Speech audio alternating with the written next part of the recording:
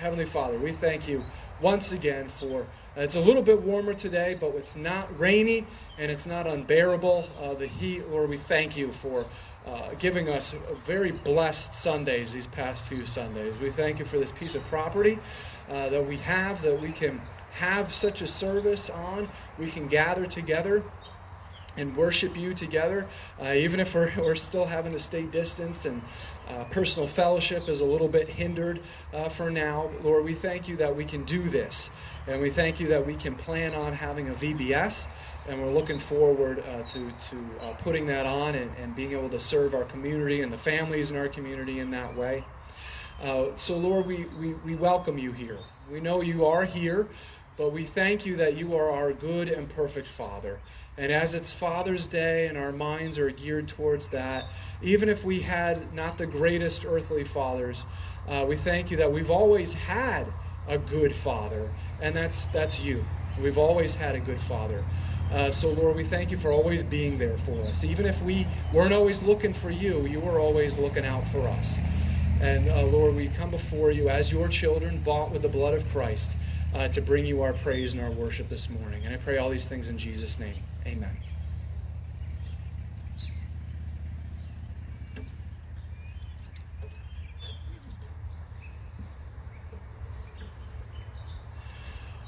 I think this setting is a perfect setting for our first song, and especially as it is Father's Day today, and we think about our Heavenly Father and how good He is to us and all that He does for us and all that He is for us. We can look around and we say, all nature sings and round me rings. We can, all of God's creation praises who He is, and that's quite evident as we look around us at the trees and the grass and the beautiful weather and the birds singing. Everything is, even though it may be a little hard to hear a little bit, everything in their own way is singing its praises to God. That's what the book of Psalms says. The book of Psalms says that God's creation cries out its praises. It declares His handiwork. It declares His existence. It declares His honor and His holiness. So we're going to join in with the creation all around us in worshiping our Heavenly Father.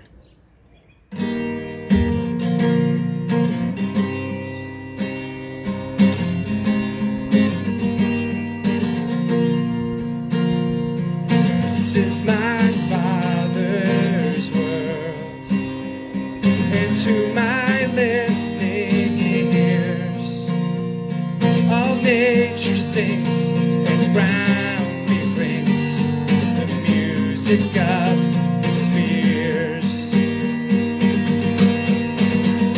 This is my Father's world. I rest me in the thought of rocks and trees, of skies and seas, His hand the wonders wrought. This is my Father's world. The birds their carols raise, the morning light, the lily white, declare their Maker's praise. This is my Father's world. He shines in all that's fair. In rustling grass, I hear Him pass. He speaks to me everywhere. This is my Father's world. Oh, let me never forget. And though the wrong seems off so strong, God is the ruler yet. And though the wrong seems off so strong, God is the ruler yet. This is my Father's world. Why should my heart be sad? The Lord is King, let the heavens ring. God reigns, let earth be glad. The Lord is King, let the heavens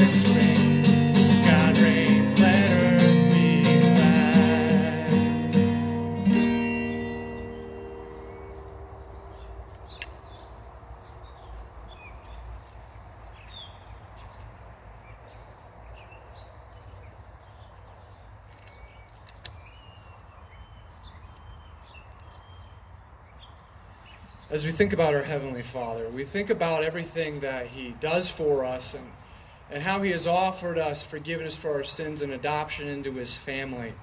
There's something else our Heavenly Father did that we might not always think about, and especially on Father's Day, and we'll be talking about this more in a little bit. But our Father made the greatest sacrifice of all time when He sent His Son to die for our sins. And that Savior is the only reason why we can be sitting here, why we can have any hope and peace in this world. And that name is the name above all names, the only name that offers us salvation and peace and hope. That name is Jesus. There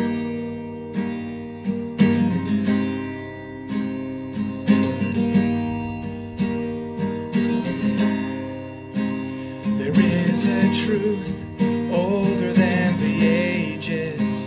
There is a promise of things yet to come.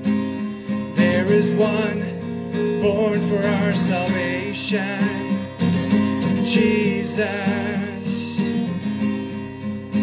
There is a light that overwhelms the darkness. There is a kingdom that forever reigns. There is freedom from the chains that bind us. Jesus, Jesus, who walks on the waters, who speaks to the sea, who stands in the fire beside me. He roars like a lion, he bled as a lamb, he carries my healing in his hand. Jesus. There is a name I call in times of trouble. There is a song that comforts in the night. There is a voice that calms a storm that rages. He is Jesus, Jesus, who walks on the waters, who speaks to the sea, who stands in the fire beside me. He roars like a lion, he bled as a lamb, he carries my healing in his hands. Jesus, Messiah, my Savior, there is power in your name. You're my rock and my Redeemer. There is power in your name, in your name. You walk on the waters, you speak to the sea, you stand in the fire beside me. You roar like a lion, you bled as a lamb, you carry my healing in your hands. God, you walk on the waters, you speak to the sea, you stand in the fire beside me. You roar like a lion, you bled as a lamb, you carry my healing in your hands. Jesus, there is no one like you, Jesus. There is no one like you.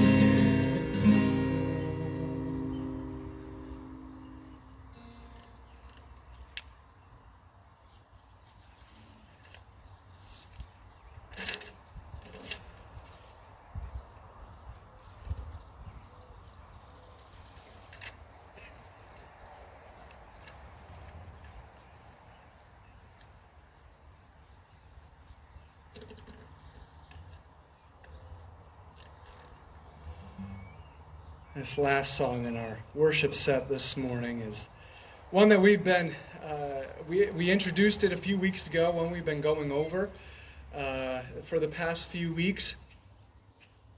And it reminds us that even in the midst of this crisis, or if we're going through individual crises, different losses of different things, or fears, or heartbreaking experiences we're going through, and it feels like, and it seems like, and it looks like God is not here, God is not moving, God is not working, that simply isn't true.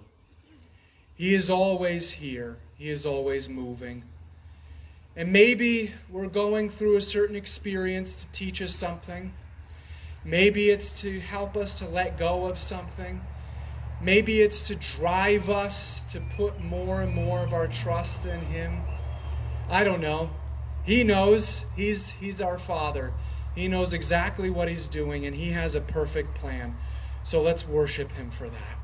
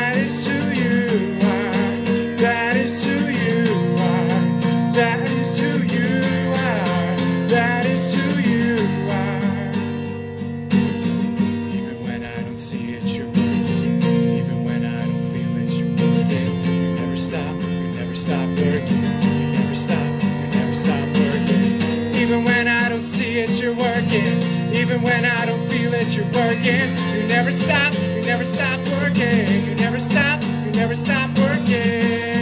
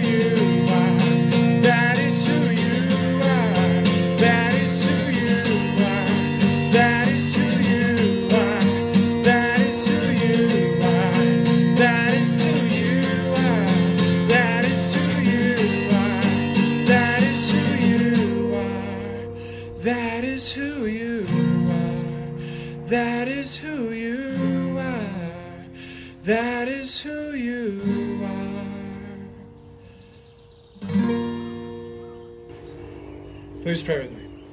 Heavenly Father, we thank you for today. Once again, we thank you for Father's Day. We thank you for giving us an opportunity to thank our fathers, thank our earthly fathers for all that they've done for us. And even if we didn't have the greatest fathers as growing up, we're thankful to you. We thank you that you have always been there for us, and you have always taught us and grown us and provided for us and given us the strength that we need and made us the people that we are today. So, Lord, we gather together before you to open up your word and once again hear what you have for us this morning. And I pray all these things in Jesus' name. Amen. As I've been saying over and over and over again, I'm very grateful for all the hard work that's been done on our church community garden over here and the whole property here. There's been a few people that have been very hard at work over the past few weeks. And several of you have already expressed interest in planting seeds and seedlings in anticipation for a fall harvest over here in our garden over here. And here's my shameless plug. It's not too late. It's not too late to jump in and plant some things.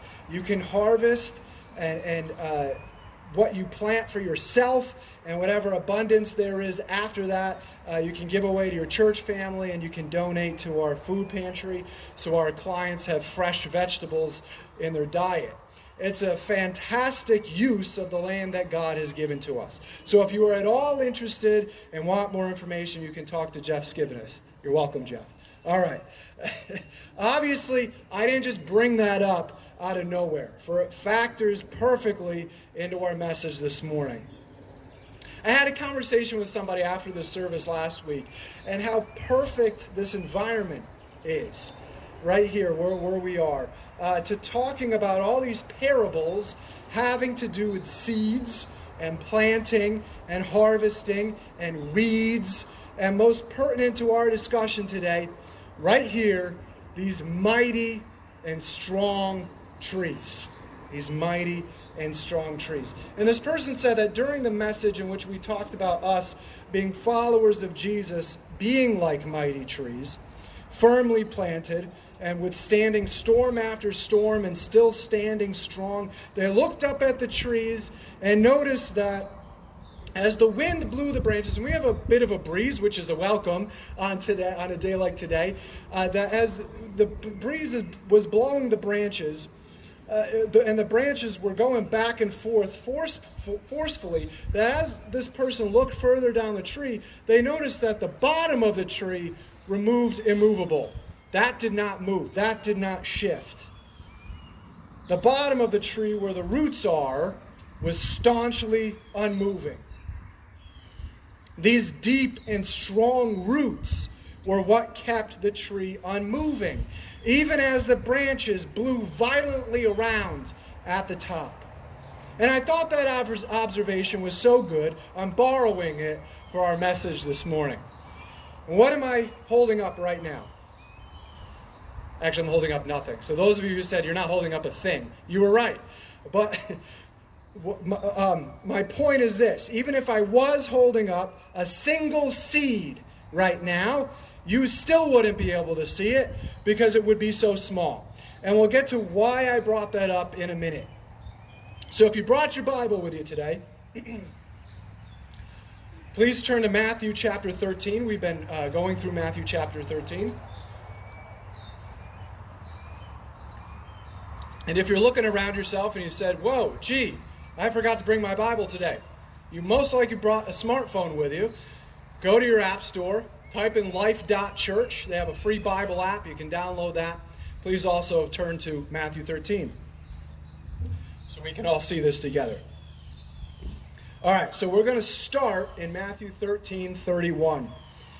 And we read this. He presented another parable to them, saying, the kingdom of heaven is like a mustard seed, which a man took and sowed in his field. And this is smaller than all other seeds, but when it is full grown, it is larger than the garden plants and becomes a tree, so that the birds of the air come and nest in its branches. Now, this parable is only 2 verses long.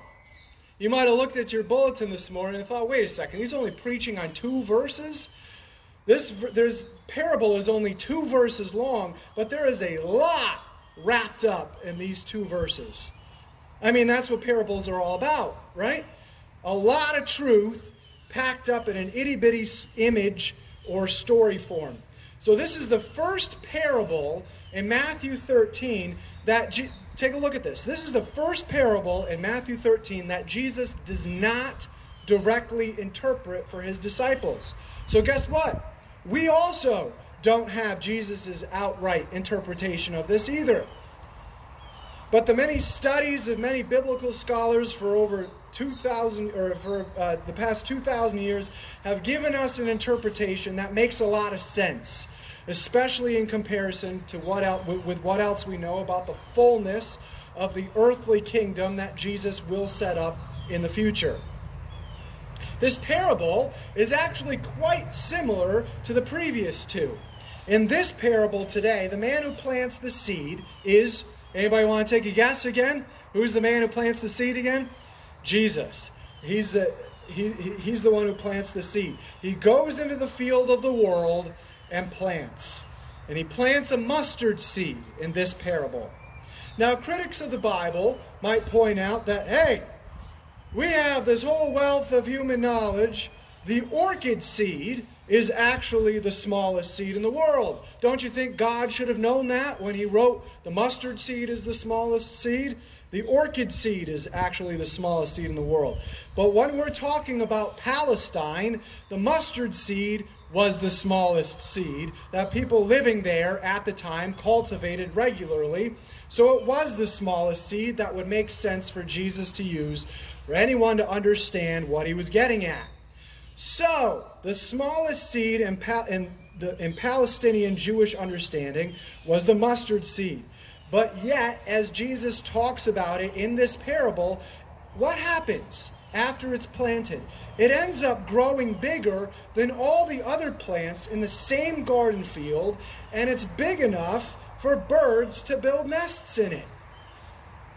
Now, when we initially hear this and initially process it, this just seems like any other tree. You might say, so what?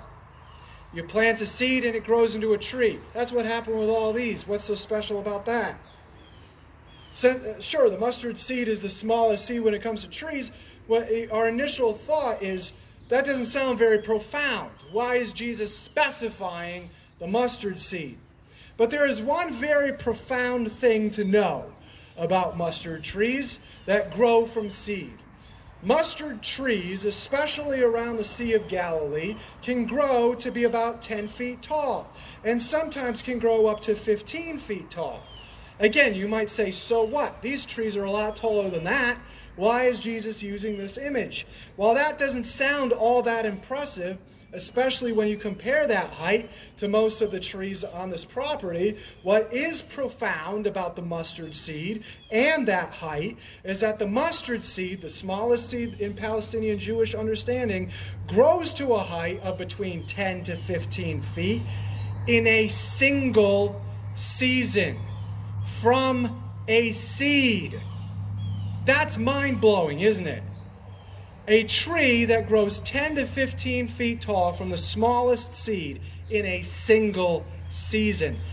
These trees did not get this tall in a single season. That's why you can count rings on them to determine how old they are.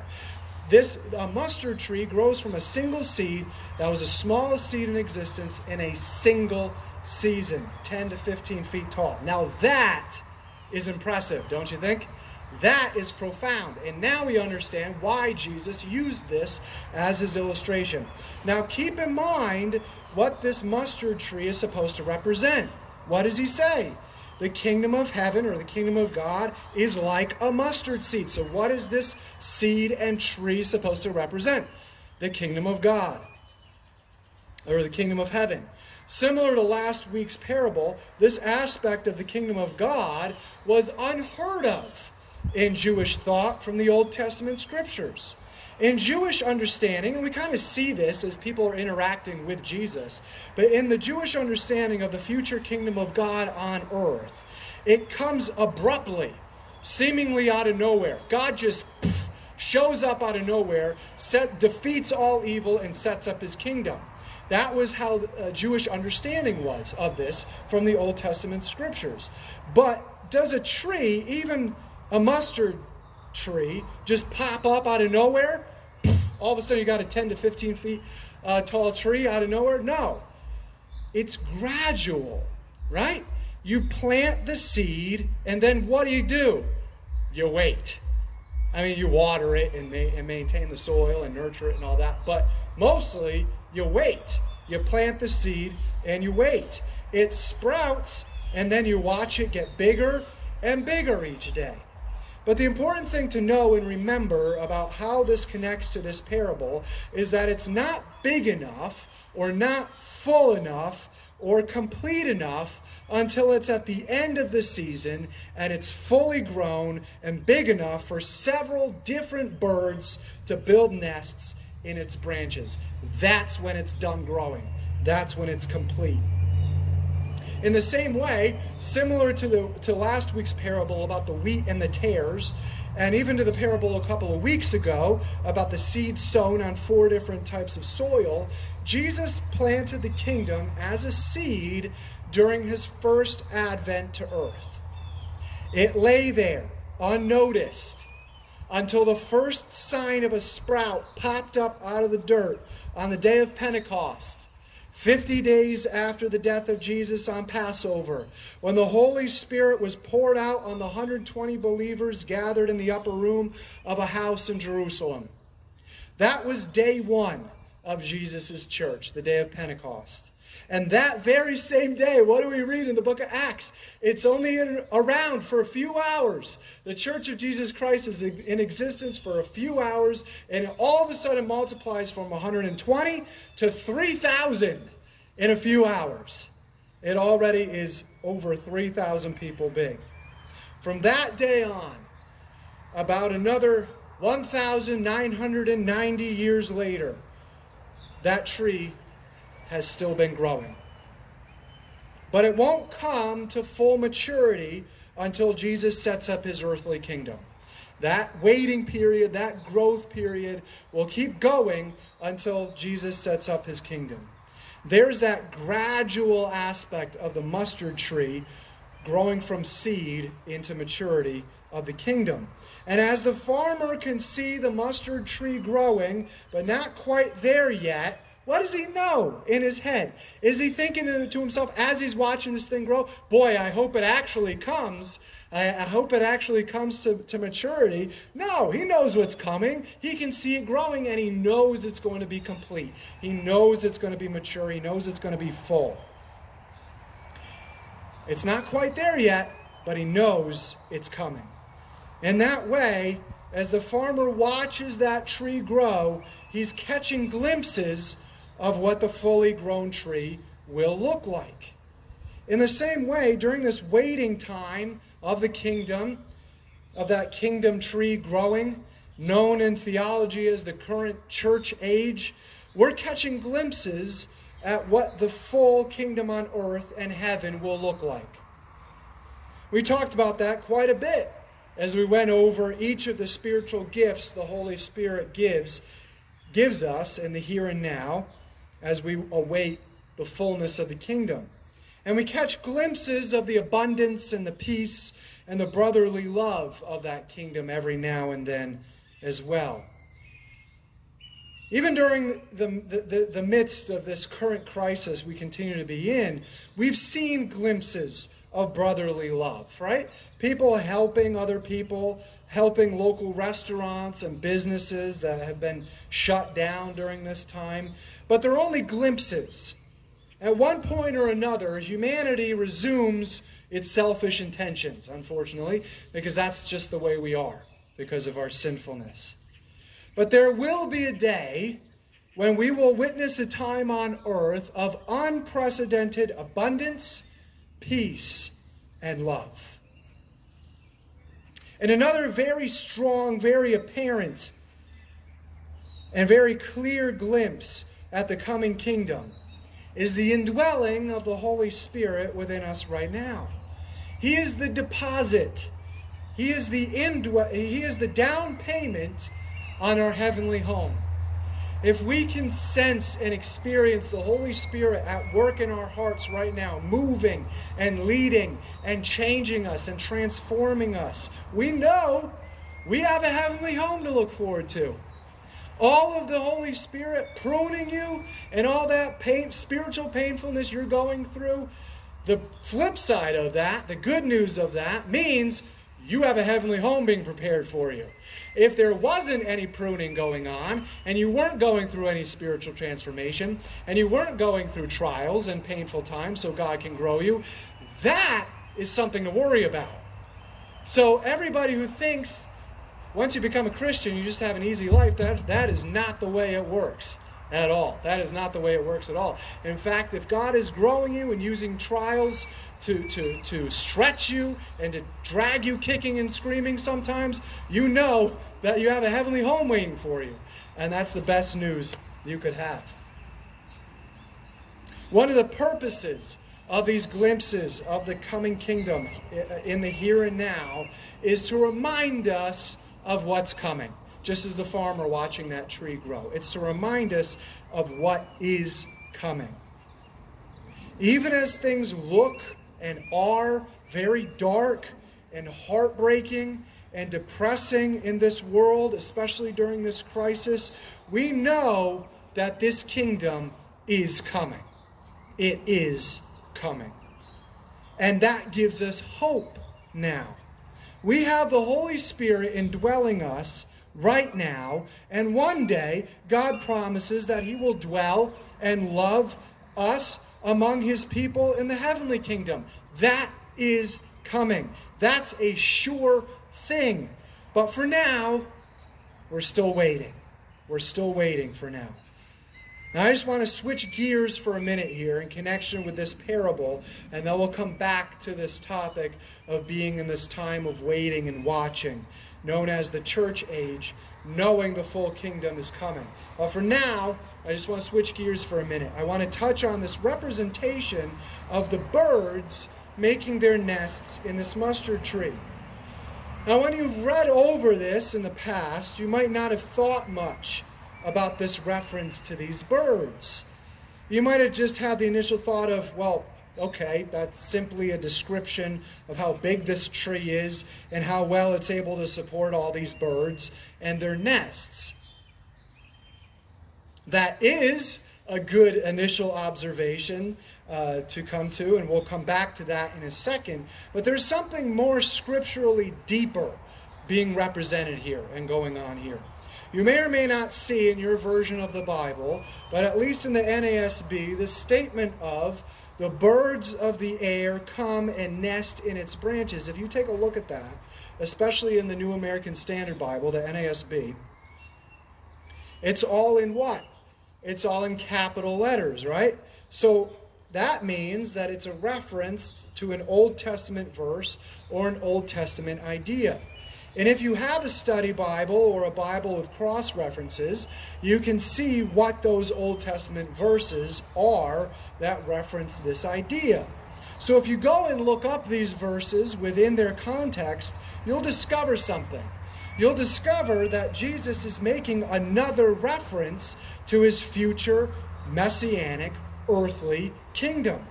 The most important prophecies about this are found in Ezekiel and Daniel, and the most powerful prophetic image is found in Ezekiel 17. In it, God reveals that although a mighty tree, the nation of Israel, will be stripped of its beauty and uprooted from its land, God will take a tender sprig from the top of it and plant it on a high mountain. Anyone who has familiarity with the messianic prophecy in the Old Testament will immediately make the connection to the tender shoot that springs from the root of David's father Jesse, from the prophet Isaiah, which is obviously referring to the Messiah coming from the stump of Israel, and more specifically, the great King David's bloodline. And all that is wrapped up in Jesus saying, and the birds will come and make nests in this tree.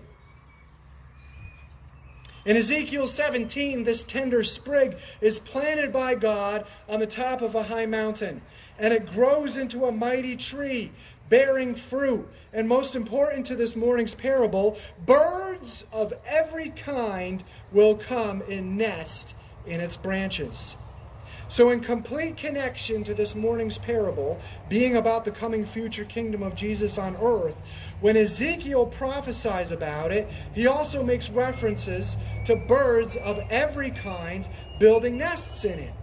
In Ezekiel's prophecy, which Jesus is most likely referencing the same meaning of this, the birds of every kind are the nations of the world that will come under the protective umbrella of Jesus' kingship. In other words, while not everyone living in Jesus' 1,000-year-long earthly kingdom will believe in him as their Messiah and as their God, nor ask him for forgiveness of their sins and surrender their lives to him, they will still enjoy the protective peace of his government. And then at the end, we find out from Revelation that when Satan is released from his 1,000-year-long imprisonment, these very same people, will pay the true king back for his kingdom of peace, abundance, and governmental stability and peace. In wisdom, the whole thing we've been longing for all this time, by turning against him, following Satan's deception, and making war against his people and rebelling against him. Jesus will win. Well, he will absolutely win this final battle, of course, and Satan and all of his followers will finally be thrown into the lake of fire for all of eternity. But all the while, even during this 1,000-year-long earthly kingdom, Jesus will be extending grace and the opportunity to accept him as both King and Savior. All right, that was us switching gears. Now back to the mustard tree. It all starts with the tiniest of seeds. It all starts with each of us hearing the message that Jesus died and rose again for us to take our place and pay the payment we all deserve to pay. It's the simplest of messages to believe and place all of our trust in, just like the tiniest of seeds. But the problem is that we as humans say, surely it can't be that simple. Surely it can't be that simple. So we complicate everything. We change up everything to believe that instead of trusting in the fact that Jesus took our well-deserved place and asking for his forgiveness, we just have to try to do as many good things as we can try to outweigh the bad. And if we really stopped and thought about the impossibility of that, we would recognize how truly ludicrous that idea is.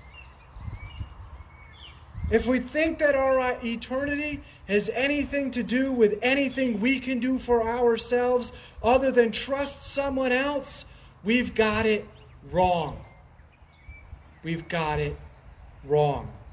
No amount of praying a certain amount of times a day, or facing a specific direction while doing it, or following a set number of rules, or thinking an unfounded thought that we're somehow good enough if we don't kill anyone in cold blood is going to cut it. All of those ideas are wrong. None of that is going to cut it.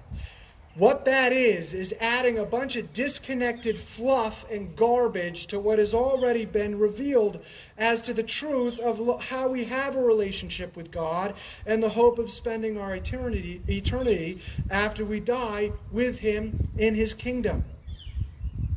It's all really very simple, like the tiniest mustard seed. The very simple truth is that we all sin. The very simple truth is that we're all sinners. Like I said last week, if you don't think that, you don't think you sin, you don't think you're a sinner, you're a liar. And I'm telling you that to your face. You're a liar. It's very simple. It's all very simple once you cut away all the humanly added on garbage. We are sinners.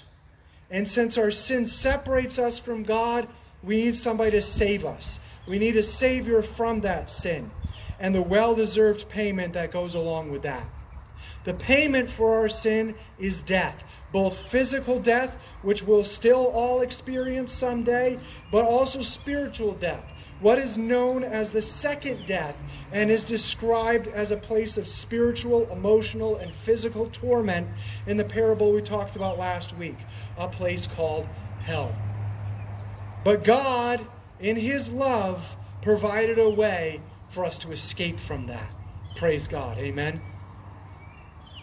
The second person of the Trinity, the Son, Jesus, came to earth and paid that payment for us. And then he rose again 3 days later to show his power over our greatest enemy, death, and to give us new spiritual life.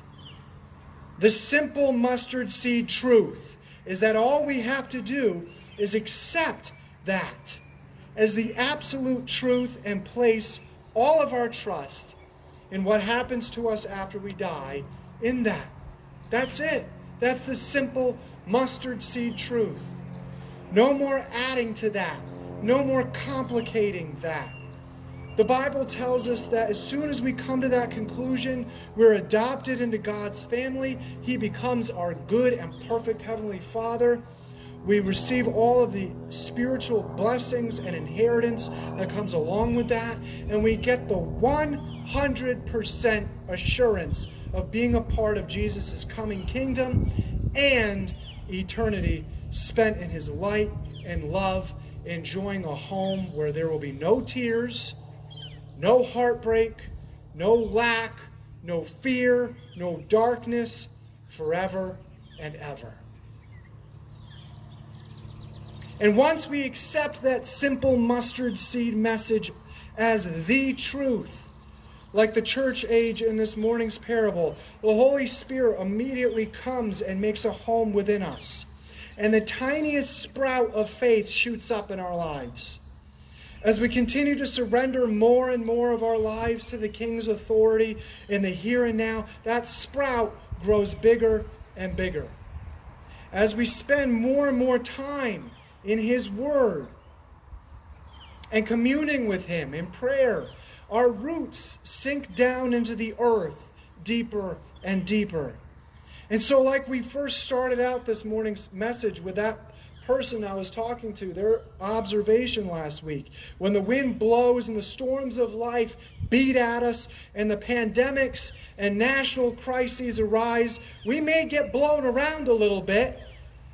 We may get a little blown off course and distracted, and we may become a little bit afraid. But if our roots are deep, we're not going anywhere. If our roots are deep, we will not get blown over. We won't wither. We will remain strong and staunchly standing tall. And others will see that. Just like we can say, look at that mighty tree right there. Look at how the wind blows its branches back and forth, but nothing moves at the bottom. People will see that. And they will wonder, how in the world can you be like that in such a trying time as this? Loved ones are lost, sources of income have disappeared, health is being threatened. How can you be like that? And you can extend a mustard seed of truth to them and say, take this. Take this mustard seed of the simple truth of Jesus and plant it in your life, and God will grow it into a strong and mighty tree too. It's not me. Just take this seed and plant it in your life, and God will grow you into a mighty tree too. Like these strong and tall trees all around us as beacons of strength and resilience, let us be marvels to those who see us. And when they wonder, let us be quick to give them that mustard seed of simple truth in Jesus' death and resurrection, so they too can be a firmly planted and mighty tree. So, while we are still in this waiting period of growth, before the full maturation of the tree of the future kingdom of Jesus, let us not grow weary. Let us not grow weary. But especially in this trying and dark time, let us be filled with the strength of the power of God as we live our lives in every way for him, and as we do the work he has for us to do. Just as in this morning's parable, this period of growth, even though it's also a period of waiting, shows us and proves to us that the kingdom is coming. It's coming. So let us live the rest of our lives in light of that. And as the Apostle James writes to the scattered followers of Jesus about this waiting period, knowing the kingdom is coming, in James 5, 7 through 8, this is what I want to close our message with. Be patient. Be patient then, brothers and sisters, until the Lord's coming. Be patient until the Lord's coming. See how the farmer waits for the land to yield its valuable crop, patiently waiting for the autumn and the spring rains. You too be patient and, like a tree, stand firm, because the Lord's coming is near. It's coming. Let's pray. Heavenly Father, we thank you for this parable. 2 verses, but so much is wrapped up in it. So much truth and so much power.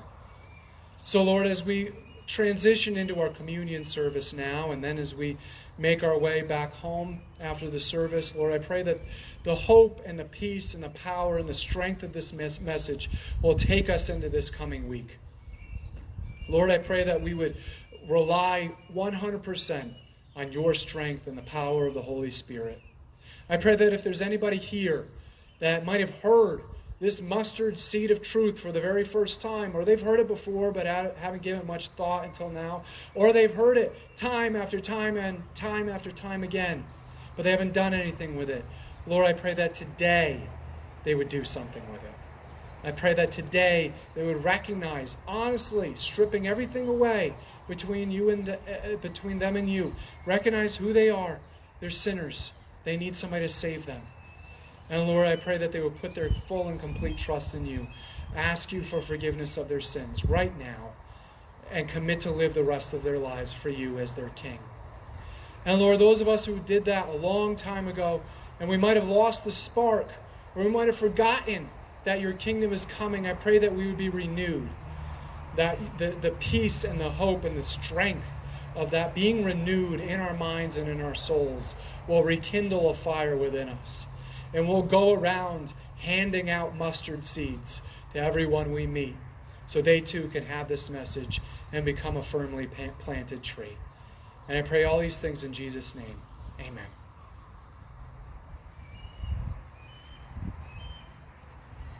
As we gather together to observe communion this morning, it's fitting that it's also Father's Day. We thank God for the good earthly fathers and father figures, grandfathers, He's given to us in raising us. We also thank God for those fathers and grandfathers and mentors and father figures and those pouring into the next generation who are living as Christ-like men, stepping up and being the leaders that God has created and called them to be. We also think of and thank our Heavenly Father for His provision, protection, guidance, teaching, and love that He shows to us as our Father every single day. And there's one major display of God's fatherly love that stands out above all the rest. The famous verse, John 3:16, says, "For God so loved the world that He gave His one and only Son, that whoever believes in Him shall not perish." He's talking about the second death, but have eternal life. We often think of the unspeakable sacrifice that Jesus gave in willingly submitting Himself to torture and death on a cross when we observe communion. And that's good. That's good that we do that. But we may not always think about the sacrifice of love that the Father gave at the same time. When Jesus hung on the cross, the Bible tells us that the Father, because of His holiness, could not look upon Jesus, as the sins of the world were placed upon Him and had to turn away from Him. And Jesus knew it. Jesus even cried out, my God, why have you forsaken me?" He knew exactly what was going on. Fathers, grandfathers, and father figures here watching online, Think about how heart-wrenching it was for God the Father to hear those words from God the Son and still not do anything about it. Imagine it being your child that hung on that cross, going through that much pain, and hearing those words, "Why have you forsaken me?" That's unimaginable. Our hearts would get ripped out of our chests, wouldn't it? And imagine coming up with this plan to save humanity, even before the foundations of the world were laid. That's tremendous sacrifice on God the Father's part. He knew it was coming, and he didn't stop it. Why? Because of his love. Love for who? Love for us. Love for every single one of you being here today and those watching online later. The Heavenly Father went through that much spiritual and emotional torment because his love for us was stronger than knowing that was coming. That's the incredibly ultimate definition and expression of love. He loved us so much that he wanted to provide a way for escape for us from the terrors of hell, no matter how painful he knew it would be for him. He loved us so much, he made a way for us to be able to be restored to him and to be adopted into his family and to become our Heavenly Father. And he loved us so much that he wanted to make a way for us to be able to spend eternity with him. Your Heavenly Father loves you so much that he did all of this so you could spend all of eternity with him. He wants to spend eternity with you. And Jesus loved us so much that he willingly went through all of it. That is sacrifice. That is fatherly love. So as we partake in what represents the body and the blood of Jesus, let us think about and meditate on and remember the fatherly love that was poured out as the Father willingly gave up his Son to die on that cross to save us and to bring us into his family.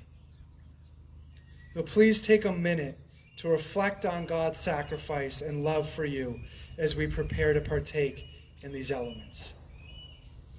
Please now take your communion cup, and like I said before, there should be a very thin piece of plastic covering the cracker. It's the top seal.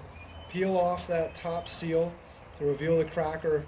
And as you take that cracker, we read the words of Jesus' institution of the Lord's Supper in Matthew 26:26. While they were eating, Jesus took some bread, and after blessing, he broke it and gave it to his disciples and said, "Take, eat, this is my body."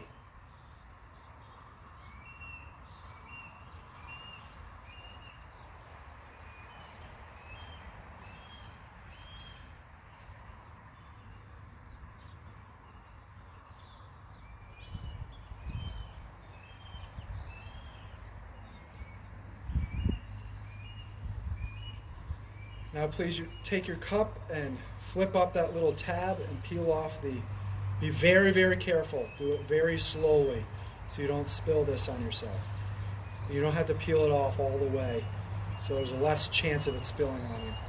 Peel it back very slowly and carefully to reveal the grape juice. And as you hold that, which represents Jesus' blood, think on these words from Matthew 26:27 through 28. And when he had taken a cup and given thanks, he gave it to them, saying, "Drink from it, all of you, for this is my blood of the covenant, which is poured out for many for forgiveness of sins."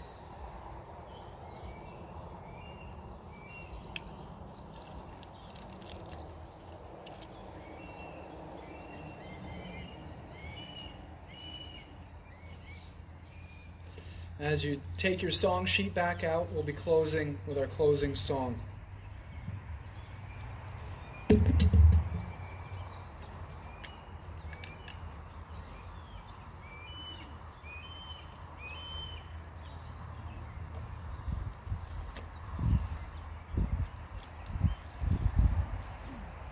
Like we talked about as we were observing communion this morning, when God was speaking out different things, let there be light, let there be oceans, let there be stars in the heavens, let there be a sun and a moon, let there be animals. And then as he was doing all of that, he had in his mind, I know what I'm going to do thousands of years later. I know what I'm going to have to do. And so as he knelt down and he formed this human being out of dirt, and he breathed a breath of life into his nostrils, and the man became a living being. Again, what was going through God the Father's mind was, I do this knowing what's going to happen, and still doing it anyway. I know this.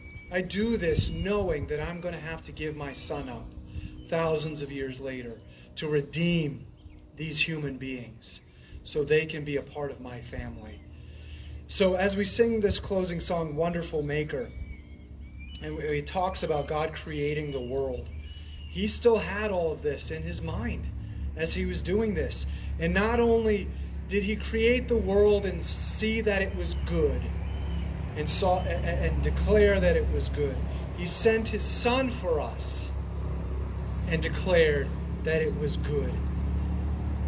And he did that so he could redeem us, and he did that so he could adopt us into his family, and he could become our Heavenly Father.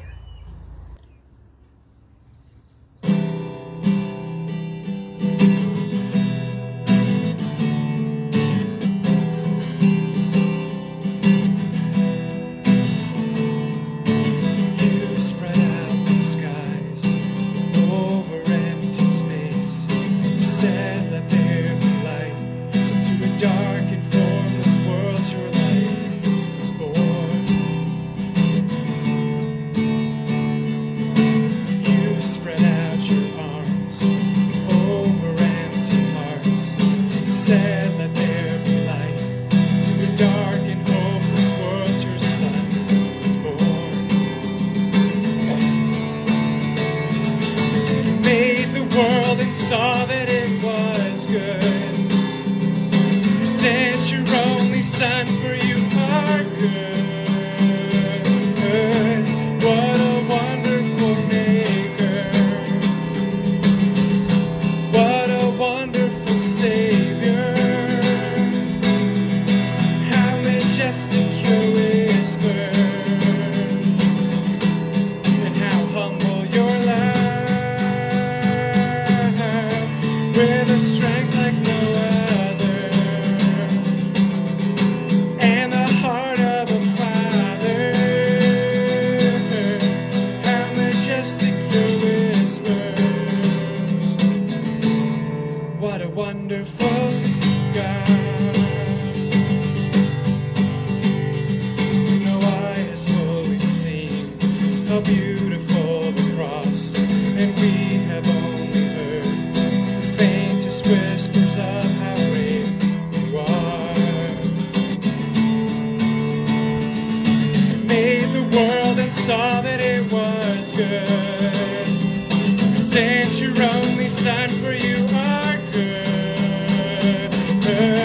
What a wonderful maker.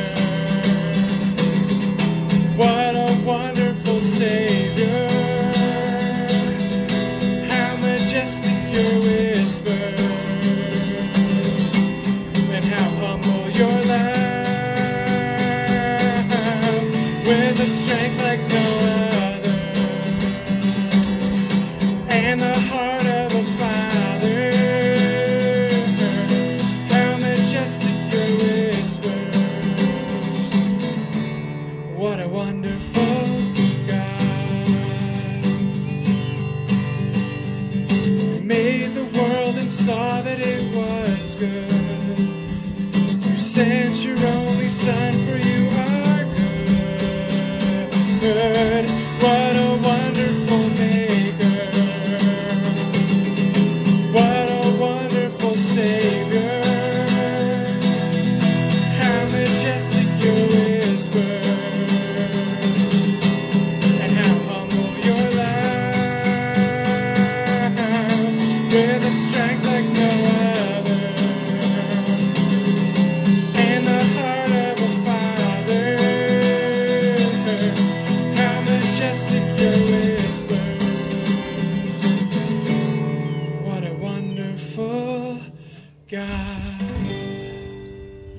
Brothers and sisters, as you go from this place and you celebrate the earthly fathers, remember your good and perfect Heavenly Father.